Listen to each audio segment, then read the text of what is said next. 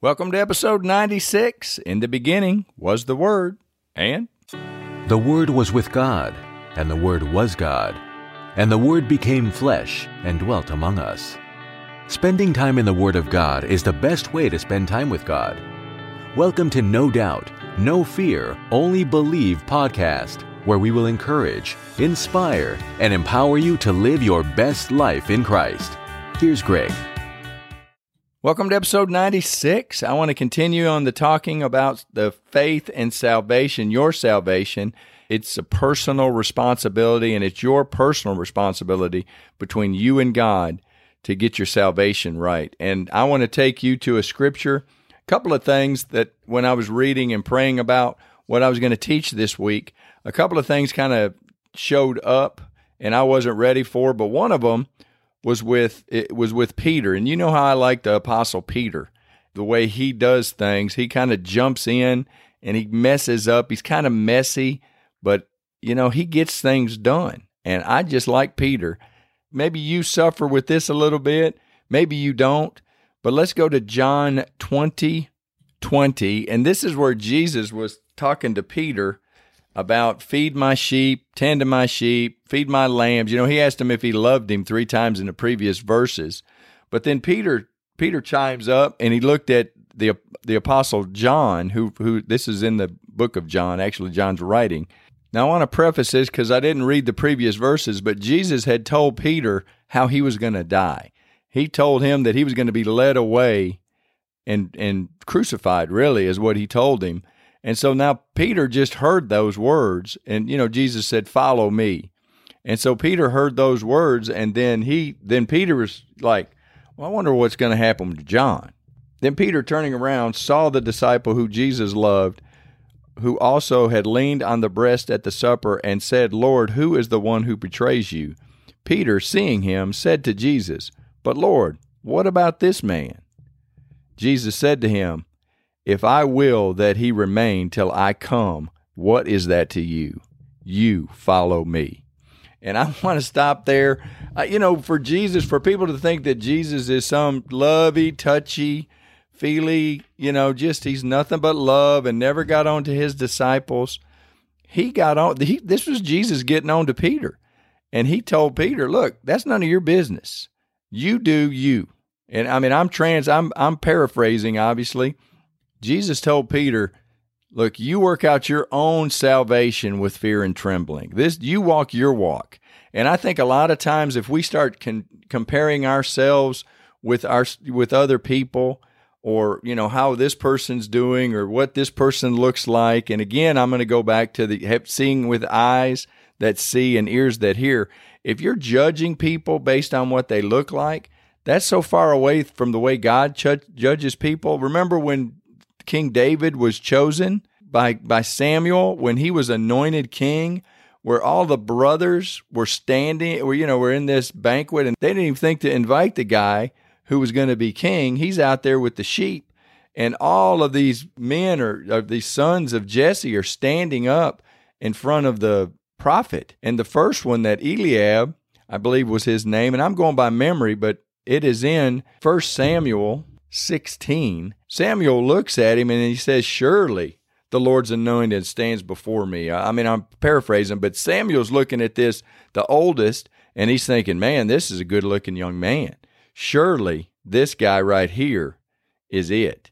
And then the Lord said, and let me just go to that because I wasn't planning on doing that, but that's just how God takes me sometimes. And let's read 1 Samuel 6 and 7. "So it was when they came, he looked at Eliab and said, 'Surely the Lord's anointed is before him.' But the Lord said to Samuel, 'Do not look at his appearance or at his physical stature, because I have refused him. For the Lord does not see as man sees. For man looks at the outward appearance, but the Lord looks at the heart." I think that's where I wanted to go with this right now, is again, we're using our eyes, kind of how God sees. God looks on the inside of a man or a woman. God sees the heart. He sees the inner person. And Christianity, I think, is more of from the bottom up and from the inside out. If you can kind of think that and get this teaching that we grow from the bottom up and from the inside out. And the best scripture that I have for that is Matthew 6:33. Seek first the kingdom of God and his righteousness, and all these things will be added to you. And remember, we've talked about this. I know you're probably tired of it, but this is an important truth that we need to get into our toolbox. This is one of our weapons. This is one of the keys to the kingdom, is that we got to know that God's way of doing things is seed time and harvest, and it's a process. And it's about, remember, we got to dig that soil up. We got to get our heart right, because if our heart is right, if we have humbled ourselves and we have presented ourselves a living sacrifice and we've died to self and we're ready, our heart is soft and it's ready for the Word of God. And when your pastor comes and he preaches his sermon or his message that he's taken time, he's prayed about. And I don't know if you've ever been around a pastor, but they work. You know, it maybe looks like, have you ever seen a duck on the water? It don't look like a lot's going on at the top, but underneath, those feet are just going crazy just to keep him afloat. But the pastor is constantly working, and they are in the Word. They have got to get into the Word of God, and they're praying because they're held accountable. They're held accountable for what they teach you. So they're praying, and they're trying to figure out what we're supposed to teach or what God wants them to teach. And so then they hear from God or think that, well, look, I need to be on this. And so they start teaching. It's his job to preach it and throw the seed out there. It's your job to have your heart prepared when you get in there. And then the growth happens. Once that seed is planted in your heart, then you start watering, you start tending it, just like a garden. And you start watering what he planted, and you start listening to other things. You start reading other scriptures, and you start for the next week or so, I would want to encourage you to take what your pastor has taught on, look at some other similar scriptures, or think about what he said, and how does that apply my life? Start meditating on it. And that's really why I'm here, is what I want to do is encourage you to give you an idea, a thought for the day, and then just kind of let you just let it dig around in your mind for a minute and just get it inside of your heart. We start watering it. We start digging this out, and we start letting it grow and taking roots inside of us, because I promise you, the incorruptible seed of God is so much more powerful than any kernel of corn or any lima bean seed or anything that you can plant in the ground. If you can get a picture in your mind or in your heart of taking this one word, like seek first the kingdom of God and his righteousness, and all these things will be added unto you.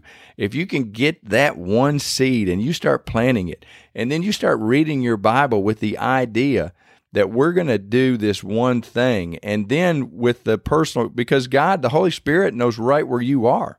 And God is going to lead you where he wants you based on his word. That's why when I say that God talks to me through his word, it's not that he says, Greg, read this chapter. He doesn't say any, and he doesn't sound like that either. He does not talk to me like that. As I'm reading the Bible, I get thoughts in my head, and it's hard to explain how God talks to me. It's not a verbal voice in my head. It's a thought that comes in, and it, as I'm quiet and I'm reading his word, and then when I kind of say it jumps off the page, something I don't know how to explain it, but something kind of quickens inside. I mean, I don't know if it leaps. I think that's a little much, but I think it's something that, it kind of stops me, and then I go back and I read it again, and then I just stop and I just start pondering it.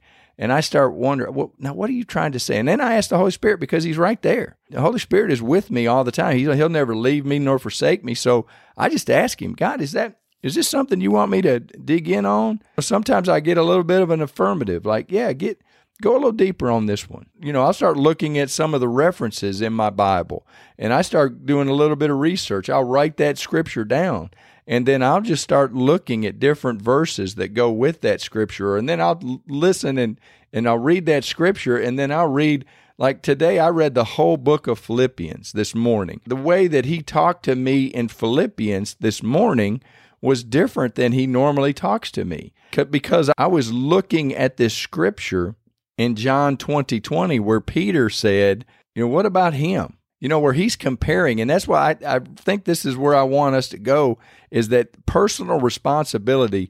Your personal walk in Christ is your walk. And regardless of what happens to somebody else, regardless of what your wife does or your child does, your personal walk is between you and God. The Bible says that He is a lamp unto your feet and a light unto your path, that He will light your path. And if you will just listen and you will look, God will show you which way to go. He will show you which direction you need to take. Again, I'm going to use this analogy. God doesn't steer a parked car. If you're not moving, I think the Bible is pretty clear on this. It says, draw near to me, and I'll draw near to you. You take the first step, and then God says, oh, He's coming towards me. Well, all right, if He's going to do that, I think I'm going to go towards Him. I think we have to take our first step, and that's what I believe. Faith is a noun and a verb. We're going to open that up in some of the other episodes, but for right now, faith is the substance of things hoped for. It's a substance. Faith is the substance. I see faith as like a bridge. Faith is something that you actually walk on or you cross over, and you use that bridge to bridge between the spiritual realm and the physical realm. And so I'm going to kind of dig that out just a little bit later, but I see faith as a bridge. That's the substance, but you actually have to get on it, and you actually have to work. Faith without works is dead. So you've got to do something. And we're going to look at what the disciples did. We're going to show examples of how Jesus had them do something before He was able to exercise the faith that He had. And if God couldn't do it because of their unbelief, what makes you think that we can do it? Well, let's stop right here and we'll pick it up on the next episode, but I want to pray for you. God, I thank You so much for the person listening to this. You know right where they are. And I pray in the mighty name of Jesus Christ of Nazareth that You would just reach out and give them a spiritual hug, Lord, if they need it, or Lord, strengthen them if they're feeling weak. And Lord, I thank You for the promises that are in Your Bible, and I thank You for Your word, and I thank You for coming, and I thank You for dying on the cross for me and raising up the third day so that I can have salvation. God, I thank You for being faithful, and I thank You for loving us, and I pray in Jesus' name. Amen. Well, thank you for being a part of this, and I look forward to visiting with you on the next episode. Thanks for listening to the No Doubt, No Fear, Only Believe podcast at www.nodoubtonlybelieve.com.